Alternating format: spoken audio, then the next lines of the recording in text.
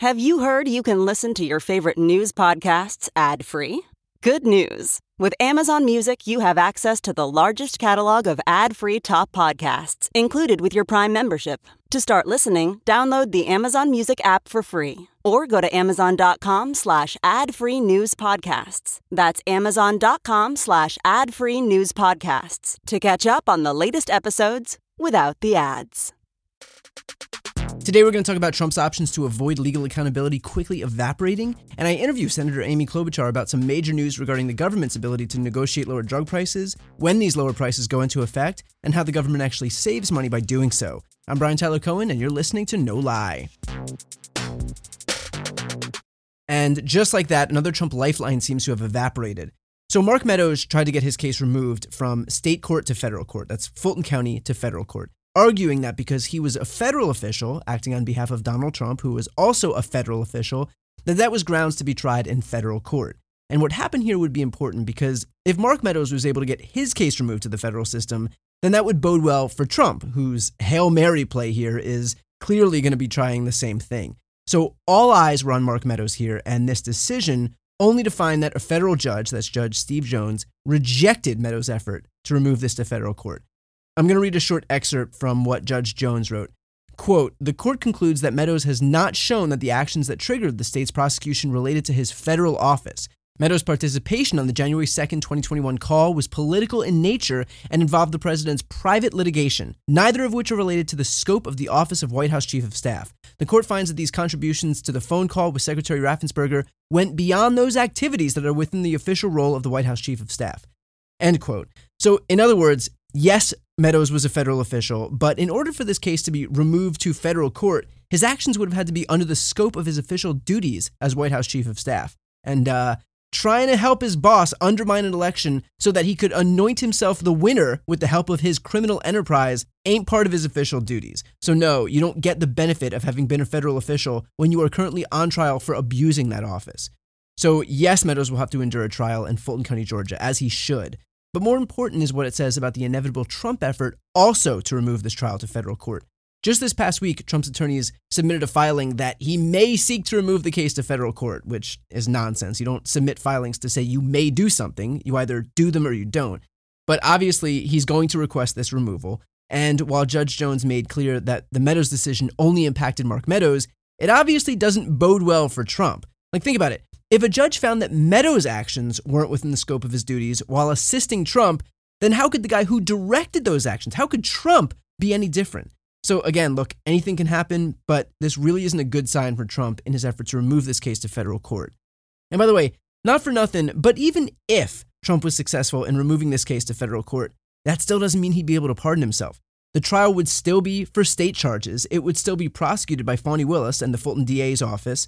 The only difference is that the case itself would be tried in federal court with a different jury. And that's the goal here. Like, Trump and his acolytes want a jury pool that's not so blue like the one they have in Fulton County, which, I mean, I'll bet they do. But I'd offer that one good way to avoid a blue jury pool is to maybe not commit crimes in jurisdictions with blue jury pools. That's probably where I'd start. So at this point, Trump's options in court are dwindling.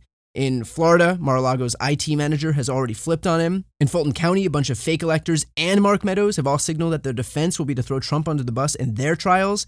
Also in Fulton County, the trial will be starting in earnest, at least with Kenneth Chesebro and possibly Sidney Powell, literally next month. In D.C., where Trump is the only defendant, that trial is starting only 8 weeks after the date requested by Jack Smith. All of these trials are on track to be completed and, if necessary, sentenced before the 2024 election. And it's all but certain that Trump will be in a courtroom more than the campaign trail for the first half of 2024. And if you think that that's bad, when it comes to the second half of 2024, he may very well be spending that time in a prison cell, depending on the verdicts from these trials. So is Trump consolidating support from the Republican base? Sure. His poll numbers are going up in the Republican primary right now. Is that going to help him if he's a convicted felon? Is that going to help him expand his base of support in 2024 beyond what it was in 2020? Is it going to help attract independents and young people and suburban moms? I mean, not on this planet. So we'll continue to watch these cases unfold, and I'm certain that we'll continue to watch Trump's efforts at evading accountability fail. So he may blame everyone else for his problems, but if he really wants to find the person responsible, he should probably start with himself. Next up is my interview with Senator Amy Klobuchar. it's Kaylee Cuoco for Priceline. Ready to go to your happy place for a happy price? Well, why didn't you say so? Just download the Priceline app right now and save up to 60% on hotels. So whether it's Cousin Kevin's Kazoo Concert in Kansas City, go Kevin, or Becky's Bachelorette Bash in Bermuda, you never have to miss a trip ever again. So download the Priceline app today. Your savings are waiting. Go to your happy place for a happy price. Go to your happy price, Priceline. Ready to elevate your home? Picture this: central heating, a cozy fireplace, or your dream walk-in closet. Build a backyard oasis, go green with solar panels, or start a business. It's all possible with Figure's home equity line of credit. Unlock up to $400,000. Apply online in 5 minutes. Funding in as little as 5 days. Head to Figure.com and transform your home. Figure Lending LLC, DBA Figure, Equal Opportunity Lender, NMLS 1717824. Terms and conditions apply. Visit Figure.com for more information. For licensing information, go to www.nmlsconsumeraccess.org. Now we've got Senator Amy Klobuchar. Thanks so much for taking the time. Well, thanks, Brian. It is wonderful to be on again. So we just celebrated the 1-year anniversary of the Inflation Reduction Act. Your bill served as the basis for the provision in that law that allowed Medicare to negotiate lower drug prices. This is something that Democrats have been trying to do since forever. Now, the list of drugs whose prices can be negotiated was finally released. What drugs were chosen and how were they chosen? Okay, so first of all, it's not quite forever, but about 2 decades ago, the big pharma companies got this sweetheart deal written into law that you can't negotiate prices for 50 million Americans, which, by the way, for people who aren't seniors who happen to be listening, it sets the tone and the amount for a lot of other drug negotiations as well. So it's going to make a difference for anyone. So what did they do? Well, they chose blockbuster drugs that were set at what I believe are artificially high rates.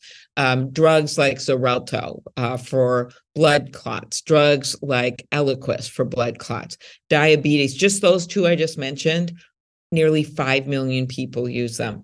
Drugs like Jardiance, Januvia, those are diabetes drugs. So here's the unbelievable statistic. Those 10 drugs they picked for different psoriasis, blood cancers, last year, up to 9 million seniors spent 3.4, billion in out-of-pocket costs for these 10 drugs. So can you imagine what we can do when we start adding 15 more drugs, which is next year, 15 more drugs, then the next year, 20 more drugs. And so this idea, I mean, I would have liked to do even more sooner, but this is the negotiation, what happened. But we're finally going to unleash the power of Medicare to negotiate, which just doesn't help seniors. It's going to help everyone. So when you say that Medicare will be able to negotiate lower drug prices, is there still the possibility that these pharmaceutical companies can figure out a way not to negotiate in good faith or not to put our prices on par with what the rest of the world would pay when they negotiate lower prices? Yeah, it's like 250% more we're paying, by the way, while our taxpayers are investing in the research. Is there a way they could manipulate? Well, I'm sure they're going to do every way to find something. Right. Clearly an astute question. However, right now, number one is they're suing in court. They've got 9 lawsuits going on, all these high-priced lawyers. They have 3 lobbyists for every member of Congress. That's why with the president's leadership, we were finally able, he's the first president that got this done, despite all the talk by everyone else. They also are spending hundreds of $1,000,000, have spent, will spend in ad campaigns. So let me tell you how they manipulate. They manipulate with this sweetheart provision that we're now taking on. They also manipulate with a patent system. So what they do is they get a drug locked in for a long period of time. And then they make a tiny little change. It's called product hopping. So they make a change to it. And then they say, oh, it's a new patent. Now we're locked in for 10 more years. So we actually passed a bill out of judiciary, bipartisan, to deal with that. They file sham petitions to stop it. Senator Grassley and I have a bill to stop that. And then this is the real unbelievable part. Major pharmaceutical companies pay off generics, their competition, to keep their products off the market. It's called pay for delay. And Senator Grassley and I also have a bill. All of these came through Judiciary Committee in the last few months. Not an easy committee to get bills through, as you know. And we did that. So now those are headed to the floor. So I think taking them on in their lawsuits, which the administration is doing, the Justice Department, continuing to implement this and be very strong in negotiations. And then, as you point out, looking at the other ways they're getting around it by passing these bills. It's not just one size fits all. That's why we did the insulin cap, $35 a month. That's why we did the free vaccines for things like shingles and pneumonia.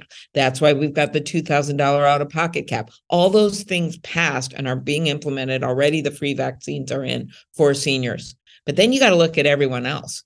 And it's hard enough to get this passed for seniors. You can imagine when we've got AARP on our side, what we're going to be dealing with everyone else. But we can't stop here because they have literally owned Washington, but they don't own me, and they don't own a number of other people that are willing to take them on, including the president.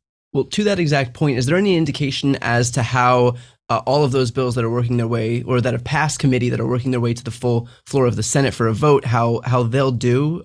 Because, and we'll talk about this in a moment, but Republicans haven't exactly been falling over themselves to pass any of this legislation anyway. I mean, there was no Republicans who voted for the Inflation Reduction Act.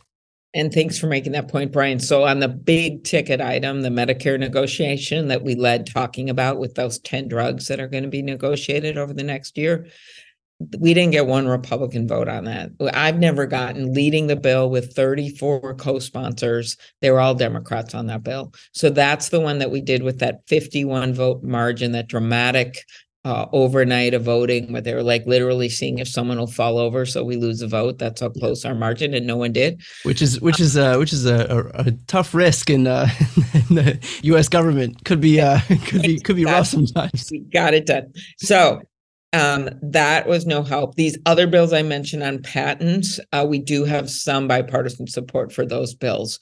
And so that is helpful because we've got to get it through the House as well. And we're not going to have one of those 5-day votes over this bill and over the patent bills, right? So I've got to find, at least not this year. So I've got to find another way to do it. And that's with the Republicans. So the hope would be to get them attached or have a week of votes just on this, and then we push them over to the House, and then it's on them. They better get it done because people are really mad. Like 80-90%, depending on what the question is, the American people are with us on that. They're pissed off because they know that they put the money into the research, taxpayer money, and they also know that's why people go up to Canada on buses to get less expensive drugs. People in my own state have done that. So people are really attuned to this issue. And that is good for those that are trying to make change, which is the Democratic Party. Well, and the benefit of this, too, is that this would be a bill, or these would be bills narrowly focused on lowering drug prices and making sure that your drug prices do stay down. And so it would be more difficult for Republicans to vilify as this like nebulous attack on democracy or whatever they claim it's going to be, when it is just narrowly focused on bringing the prices of drugs down, which is not to say that they won't attack it anyway, but at least it'll be easier for people to recognize what these bills actually do. And I think that's really on people's minds right now for obvious reasons. And so the work that we are doing as the Democrats to bring childcare costs down, which we're having trouble getting them on board on that. When you ask people what they care about, ticketing, they care a lot about bringing costs down for their families right now. I mean, they care about jobs and good paying jobs. And there's an incredible record that the president and those of us in Congress that helped get us through the pandemic, helping our workers, helping our businesses, that has made a difference. And so, because they're the ones that get the jobs. And now I will say the cost thing is really on people's minds. It always has been. And if you are too afraid to take on these big interests, then you're not going to be able to make progress. And so this was a major, major win and a major victory for the American people that we're finally negotiating these drugs. And they're not just, let's pick out 10 piddly drugs. Yeah. All that money in out-of-pocket costs. I realized it in August everywhere I went after the announcement was made, at the Minnesota State Fair, at Labor Day events. just in a parade, people would come up and they're like, look, my mom takes Xarelto, or, I take this Eliquis. It was kind of extraordinary. Yeah. They actually would mention the drugs to me. They were very attuned. And that's a problem for the people that are opposing us and for the candidates who are saying, oh, I'd roll this back. People are going to not only know what we have done with the insulin cap and with the free vaccines for shingles and the like, but they're also going to know what they're expecting to get down the line. And that's why I feel so good that we have been united on this. And when do these lower costs go into effect? So the ones I mentioned, which are big ticket items, a $35 limit on insulin, that's in effect now per month for seniors. What's interesting, and I predicted this would happen, some of the drug companies, major ones, have now said we're going to extend that to non-seniors. It's sort of hard to explain why you're charging a kid $100 a month and the senior is $35. So they're actually voluntarily doing it. And then we'd like to pass a bill for that $35 limit. The free vaccines, that is now. So people on Medicare can get their shingles, and which was costing them money. The $2,000 cap is 2025. That's for all out-of-pocket pharmaceuticals. And then the negotiation we're talking about goes on. I think the prices first hit in 2026. Okay. But everyone would love to do it sooner, but that's just because the negotiations are going to take a while. I think people are going to know what's happening and they're not going to want to rock backwards. But then when we start adding 15, 25 drugs, I believe those negotiations are going to go faster and faster. I normally find bras to be so uncomfortable and constricting, but Skims has changed that. I love Skims underwear, so I finally tried their bras, and Skims has delivered again. Skims bras are worth the hype for the amazing shape and support they give, but what I wasn't expecting was how comfortable they are too. I've tried so many bras in the past, and the main issue that I have is that they weren't supportive enough, to the point where they felt slouchy. I love my Skims wireless form bra because it's so comfortable and supportive. The older I get, the more I care about actually being comfortable in what I wear every day. And with my wireless form bra, I no longer have to sacrifice my comfort for the support I need. Shop Skims bras at skims.com, now available in 62 sizes, 30A to 46H. Plus, get free shipping on all orders over $75. If you haven't yet, be sure to let them know we sent you. After you place your order, select podcast in the survey and select our show in the drop-down menu that follows. How does allowing Medicare to negotiate lower drug prices like this actually save the government money here? Well, think about it. The government, when I mentioned that copay number for our seniors, that's just they're paying out of pocket. The government is paying, in some cases, the bulk of this with the Medicare coverage for pharma. So the government is paying a lot of money, billions of dollars, for these drugs. So any kind of negotiation, and we do have a benchmark. The Veterans Administration, the VA, gets really good prices on negotiations for our veterans. They should be able to do that. Medicare's been banned from negotiating. And so as a result, the sweetheart deal has allowed the pharmaceutical companies to get whatever they want from the government, from out of pocket for seniors, for the price of these drugs. This is a bit tongue-in-cheek here, but if allowing Medicare to negotiate lower drug prices lowers costs for Americans and it saves the U.S. government money, why don't Republicans support it? Why didn't we get a single Republican to support the Inflation Reduction Act? Because we have looked at every side of this for any arguments they've made on things like innovation. We got an independent, nonpartisan Congressional Budget Office score on this that just showed that that wasn't the fact. They say these things, and in the end, you got to follow the money. You got to look at the fact that there's 3 lobbyists for every member of Congress, and they put hundreds of $millions in an ad campaign, and that's where they're standing. We're standing on the side of where the American people are. Okay, let's finish off with this. How does it work in terms of adding more drugs in the future? Is there any way that could be blocked? Is it written into the law that we will continue to see more drugs added ad nauseum, or is there a cutoff? How does this work? Good. Starts with 10. Next year they add 15. The year after that, 15 more. The year after that, 20. I think it gets up to 80. Okay. So if you're looking at this as a voter, as a citizen, you've got to look at the fact that you want to keep in that direction and add more drugs. Senator Sanders and I would have done all of them, honestly. You got to look, do you want to go in that direction?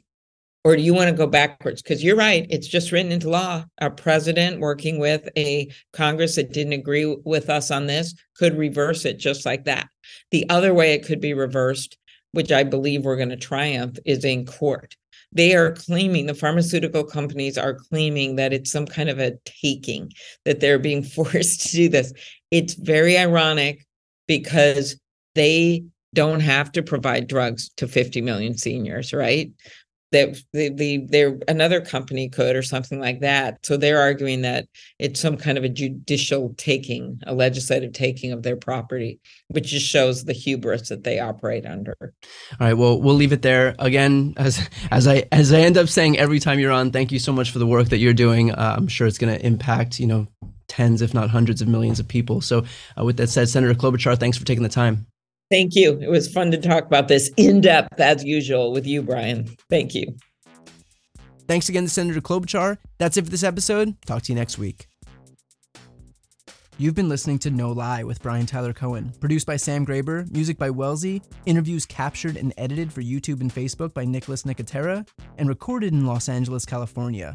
If you enjoyed this episode, please subscribe on your preferred podcast app. Feel free to leave a 5-star rating and a review, and check out briantylercohen.com for links to all of my other channels.